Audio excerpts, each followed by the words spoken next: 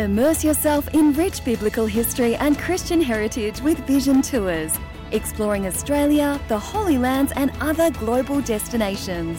Forge bonds of lasting friendship as you fellowship with like-minded believers and discover a new richness in your faith in Christ and a broader understanding of the world's Christian heritage. Enjoy the fellowship of a lifetime with Vision Tours.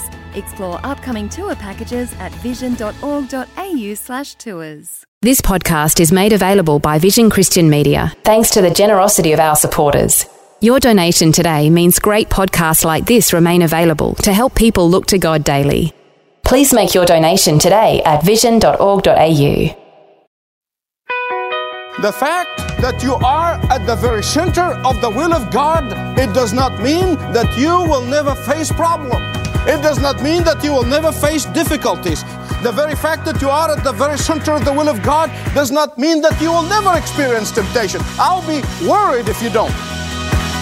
Welcome to Leading the Way with pastor and author of more than 50 books, Dr. Michael Youssef.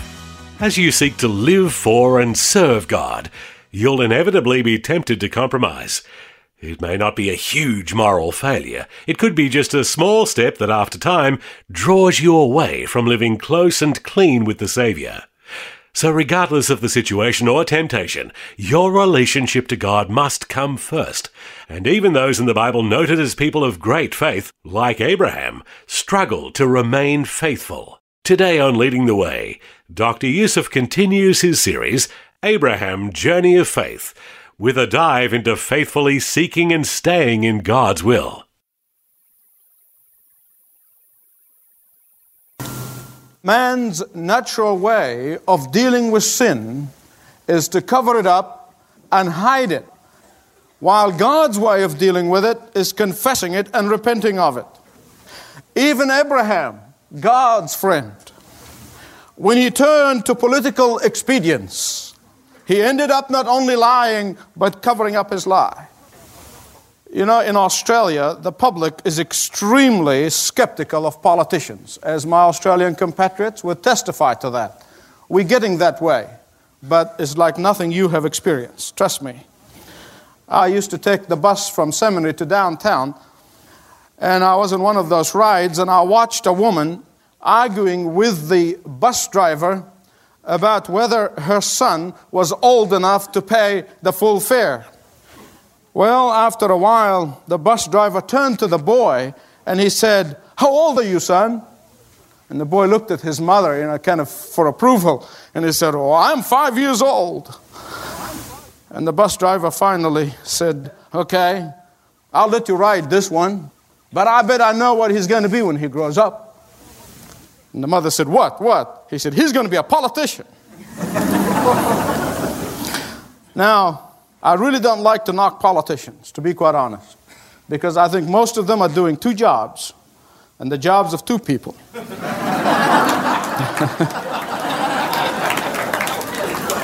Someone said that Christopher Columbus would have made a great politician.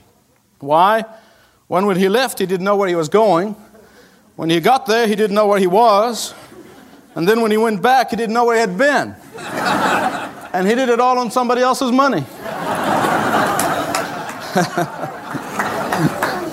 Well, contrasting him with Abraham, he knew where he was and he knew where he was going. You remember in the last message, we saw Abraham leaving Haran and going to Canaan as God's original command of him 6 years earlier. And that 6 years where he spent in Haran with his dad, Terah, was simply a time of stagnation in his walk with God. So, if you look with me to Genesis 12, verse 6, you see him passing through the land as far as the site of Shechem and Morah. The words Shechem and Morah means strength and instruction. Shechem means strength and Morah means instruction, and Abraham needed both. At this point, you might be saying to yourself, well, at last, Abraham is going through perfect compliance to the command of God that God gave him. Well, the answer is yes and no. Here's the yes. Abraham gets to Canaan, and surprise, Big red sign in neon right in the valley of Canaan saying, no vacancies, no vacancies, no vacancies. The Canaanites were there. Now God had not said anything about the Canaanites to Abraham. I want to tell you something. If God tells you everything ahead of time, you won't move out of your house. And right at this point, Abraham's faith begins to get tested. And that's where he succeeded. The fact that you are at the very center of the will of God, it does not mean that you will never face problems. It does not mean that you will never face difficulties. It does not mean that you will never face adverse circumstances. The very fact that you are at the very center of the will of God does not mean that you will never experience temptation. I'll be worried if you don't. The fact that you are in the very center of the will of God, it does not mean that you will not experience persecution. You will if you are at the very center of the will of God. Take it from Paul. I looked in vain in the Gospels to find anywhere, even one time, that Jesus promised you a bit of roses or tippy-toeing around the tulip. I couldn't find it. It's not in the Gospels. He said, in the world you shall have tribulation. And tribulation is what most of it is. But he said, be of good cheer in the midst of your tribulation. Why? Because I have overcome the world. That is the promise that he gave us. So right at verse 6, praise God, verse 7 comes along. While Abraham is scratching his head saying, well, God, you told me nothing about Canaanites being here. God comes along and speaks to him. At the time when he's worried and wondering, what's going to happen? God, you've commanded me. I brought everybody and I came here. Look where we are. What am I going to do with these fierce-looking people? Verse 7 said, the Lord appeared to Abraham and said, to your descendant, I'll give you this land. Isn't it like the Lord? That he reassures us right at the time when we're baffled and confused. He reassures us of his promises right in the midst of uncertainty and doubt. He reassures us right in the midst of the fear and anxiety. He reassures us right at the midst of puzzlement. He comes to Abraham and says, Abraham, it's all yours. He comes to affirm his promises to Abraham. To you and to your descendants, all yours. But have you ever felt that God's assurance really serves as dealing you a double whammy instead of comforting you? I want to explain that. That in the midst of your puzzlement, sometimes the Lord's assurance doesn't comfort you very much. Why? Abraham's puzzlement at this moment is doubled, actually. Not only that he's an old man, not only that his wife is barren, now he's facing these fierce-looking, mean-looking Canaanites, but God said, it's okay. What do you mean it's okay? It's okay, it's all yours. And the first thing hits Abraham's mind, I'm sure, he said, I'm going to get killed here. God just obviously wants me to get killed. He must have some other idea of how I'm going to get this land. Your problem may be too big for you, no matter how stoic and how you may appear to be strong and resilient, but I want to tell you, your problem is not too big for God. What God is waiting for is your surrender. What God is waiting for is you give up this displaying image of the macho. What God is waiting for is your willingness to give up the facade and be broken before Him and said, here it is. When my reputation means nothing. When who I am means nothing, but whose I am, it means everything. And Abraham does pass the test. How come? Well, he pitched his tent and he built an altar. Look at it. If you study the life of Abraham really carefully, spend time looking at it very carefully, you're going to find the following. That whenever he is at the center of the will of God, he does two things. He pitches his tent and builds an altar. That's significant. For Abraham, a tent is a symbol of his temporary dwelling. A tent is a symbol of him not being consumed with material possession. A tent is a symbol of the fact that he is on a pilgrimage and a sojourner. A tent is a symbol of being vulnerable to the will of God. A tent is a symbol that he is ready for the master's call anytime. You may say, well, wait a minute. Didn't everybody live in a tent in those days? No. Abraham's tent indicated the temporary nature of his life and living. Yet the altar was built of stone, indicating the durability of his friendship and fellowship with God, indicating the permanence of his relationship with Yahweh. In the Bible, there are three purposes for which an altar is built. The first one, it is a place where a person meets God, and God meets with that person. Abraham did, Isaac did, Jacob did, Moses did, Joshua did. Many others in the scripture built an altar for meeting with God. Secondly, an altar was a place of sacrifice. They sacrificed bulls, goats, lambs on the altar that was built. And later on, God tells Abraham to build an altar and offer his son as a sacrifice. The third purpose of an altar is being a place of prayer. In Revelation chapter 8, verses 3 and 4, it tells us that the prayers that are offered by God's people are coming up as symbolized in the incense on the altar, rising to the Lord. I want to ask you a question. Please don't wiggle out of this one. Do you have an altar? Do you have a place where you meet God on a regular basis? Do you have a place where you offer sacrifice to the Lord? Do you have a place where you offer intercession before God? Verses 9 to the end of chapter 12 gives us a clear example of how a man of God, and I venture to say the woman of God, can slip outside of the will of God so quickly. Charles Spurgeon wrote an article 100 years ago warning of how fast a believer can slip out of the will of God and to continue in that down descent. He said, biblical truth is like the pinnacle of a steep, slippery mountain. One step away and you find yourself on the downgrade. I believe this is right with all my heart. It is right for individual Christians. It is right for churches. Abraham only took one step away from the will of God, and the rest was history. He did not go to Egypt right away. He didn't go from Canaan and said, well, I'll go to Egypt. No. He went to a place that is not too far away from Canaan. The Bible said he went to the Negev.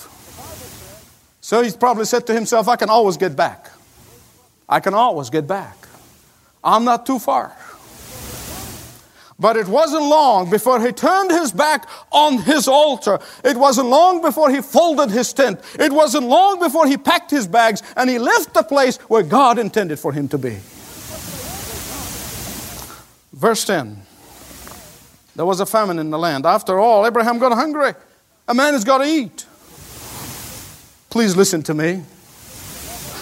God did not tell Abraham to go to Canaan so he can die. He said to him that I will give you the land to you and your descendants. In other words, Abraham, your food, your family welfare, all your well-being, everything is my problem, not yours. You see, Egypt in the scripture is a place to go to when you are running away from God. Egypt is a symbol of the flesh. Egypt is a symbol of the chains and the shackles of satanic bondage. So going to Egypt symbolizes moving out of the will of God. And you know into what? Into do-it-yourself type of obedience. Some of you know what I'm talking about. Do-it-yourself obedience. So much so the prophet Isaiah said in chapter 30 verses 1 and 2 and 3, he said, woe to the rebellious children, says the Lord, who take counsel but not of me, and who devise plans but not of my spirit. that they may add sin to sin and walk down to Egypt, and have not asked my advice, to strengthen themselves in the strength of Pharaoh, and to trust in the shadow of Egypt. Therefore, says the Lord, the strength of Pharaoh shall be your shame. The trust in the shadow of Egypt shall be your humiliation. What happened when you get out of the will of God? Sinning becomes a piece of cake. I tell you, something else happens when you are out of the will of God, whether it is obvious or not. Fear begins to get inside of you and take hold of you. And when Abraham was in the will of God, he was tested in Canaan. He saw this mean, fierce Canaanite, but they didn't frazzle him, they didn't stop him. He pitched his tent and he built his altar. But now, he's out of the will of God, he became fearful. And he began to think in the safety of his wife's husband. You see, in those days, it was a prerogative of Pharaoh to take any woman that he wanted and add her to his harem. If the woman is married, well, the ruler would order his death, the death of the husband, so he could keep it to himself. And Abraham did not like this bit about killing of the husband. He did not like that at all. Self-preservation instinct took over. Now I want to tell you, if you calculate right, you find that Sarah was 65 years old at that time. She must have been a knockout. And you know what? Big Abe knew it too. So he asked her to join him in the big lie. Sarah, say that you're my sister. And you know what? It was half truth because she was half sister, as it was the custom in the Chaldeans at that time. But you know what? Forget about his half truth or full truth or not. It is the intention of the heart. And the intention of Abraham's heart was to deceive for self-protection. And you know what? He did it again. And that's why I'm going to come back later on in this series to talk about lying among evangelical Christians. It is the acceptable sin. I'm going to talk about deliverance from character flaws and from inherited sin, because Isaac inherited the same thing and he did the same thing. So did Jacob. I believe the Lord can deliver you from the generational sin. Some 1,600 years after Abraham, a husband and a wife named Ananias and Sapphira agreed to lie to the apostles, and they were struck dead right on the spot. But you know what? Sometimes the immediate fruit of sin is okay. Sometimes the immediate fruit of sin is pleasurable. The Bible said sin is pleasurable for a season. There's no use denying that. Because immediately Abraham was rewarded with wealth and with cattle, and he was lavished by Pharaoh. Wonderful wealth. But then God intervened. And no doubt, when that happened, Abraham felt shame and embarrassment. But despite of Abraham's lack of trust, God preserved him anyway. Look at verse 17. It says, a great plague fell on Pharaoh and his household. God had to preserve Sarah's honor because he knew what is going to happen. Isaac is going to be born despite of Abraham's selfish ambition. Men, I want to tell you something. Would you listen to me? I know I get hard on the men, but just listen to me just for a second. I'm going to stop preaching for 10 seconds, and I'm going to be meddling, and then I'm going to move on. It is our God-given responsibility to be a cover for our wives. This business of dragging wives and children to the court is a shame. In Egypt, Abraham sank to the bottom of the quicksand pit. And he was rebuked by a pagan Pharaoh. Talk about life's most embarrassing moments. This was it. The friend of God is being rebuked by a pagan. What did this say about Abraham's testimony, huh? How do you testify to your unsaved colleague when your life is out of order? Christians who are most vulnerable to sin, please listen to me. Christians who are most vulnerable to sin are those who say to themselves, I am justified in the sight of God, and you are. I am seen as righteous in the sight of God, and you are. But then stop guarding against sin. Stop guarding against sin. And they fall. But I want to tell you, the scripture says, the fact you are justified, the fact that you're righteous before God does not stop you from putting the whole armor of God every single day so that you stand and withstand the attack of the devil. Some of you are more hooked on the gospel of self-esteem than the gospel of genuine repentance. Some of you are more tied into the gospel of performance and achievement than the gospel of surrender. Some of you are more concerned about your image in the community and the associations you belong to than the purity of life. Some of you are more into touchy-feely, experiential things than the sword of the Word of God. And what God is saying to us today, from the failure of Abraham, from the lesson in the life of this man, put your whole trust in me and I will direct your steps. You don't need to run into Egypt. You don't need to put your trust in other things or in people. Put your trust in me, says the Lord. I don't need to get out of the will of God for self-preservation because my life is not all that precious to me. It is precious in the sight of God. But when my job is finished, He's going to take me home. Whether I live or whether I die, I belong to the Lord. When the day comes, so what? Nothing in this world is worth displeasing the Lord and running out of His will. If you've been encountered with the Lord Jesus Christ, if you've been rebuked by His Holy Spirit, or a sin in your life that you're not guarding against, and you think that the Lord understands, the Lord would want you to confess it. If you don't know how, said, Lord, I don't know how to put on the whole armor of Christ every day. Teach me to put on the helmet of salvation. Oh, Lord, teach me to have the sword of the Word in my hand all the time. Because, Lord, I know I cannot win the battle if I let my sword down. Because God wants you to win. He wants you to have victory. That is His desire. Our loving Father, I stand before you as the chief sinner, thankful for your grace, thankful for your willingness to receive me again and again, and to forgive me again and again. Holy Spirit, come and sweep right across. Bring conviction, bring judgment, bring comfort, bring joy to the disheartened. Strengthen the weak. We pray in Jesus' name.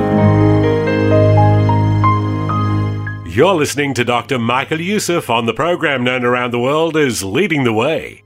If what you've heard today from Dr. Youssef or content you've heard before has brought up questions about spiritual things, may we extend an offer to speak with you and perhaps walk with you toward the answer, Jesus. Begin the conversation at ltw.org/Jesus. Well, make plans to join us next time when Dr. Youssef continues his look into the life of Abraham on Leading the Way. This program is furnished by Leading the Way with Dr. Michael Youssef.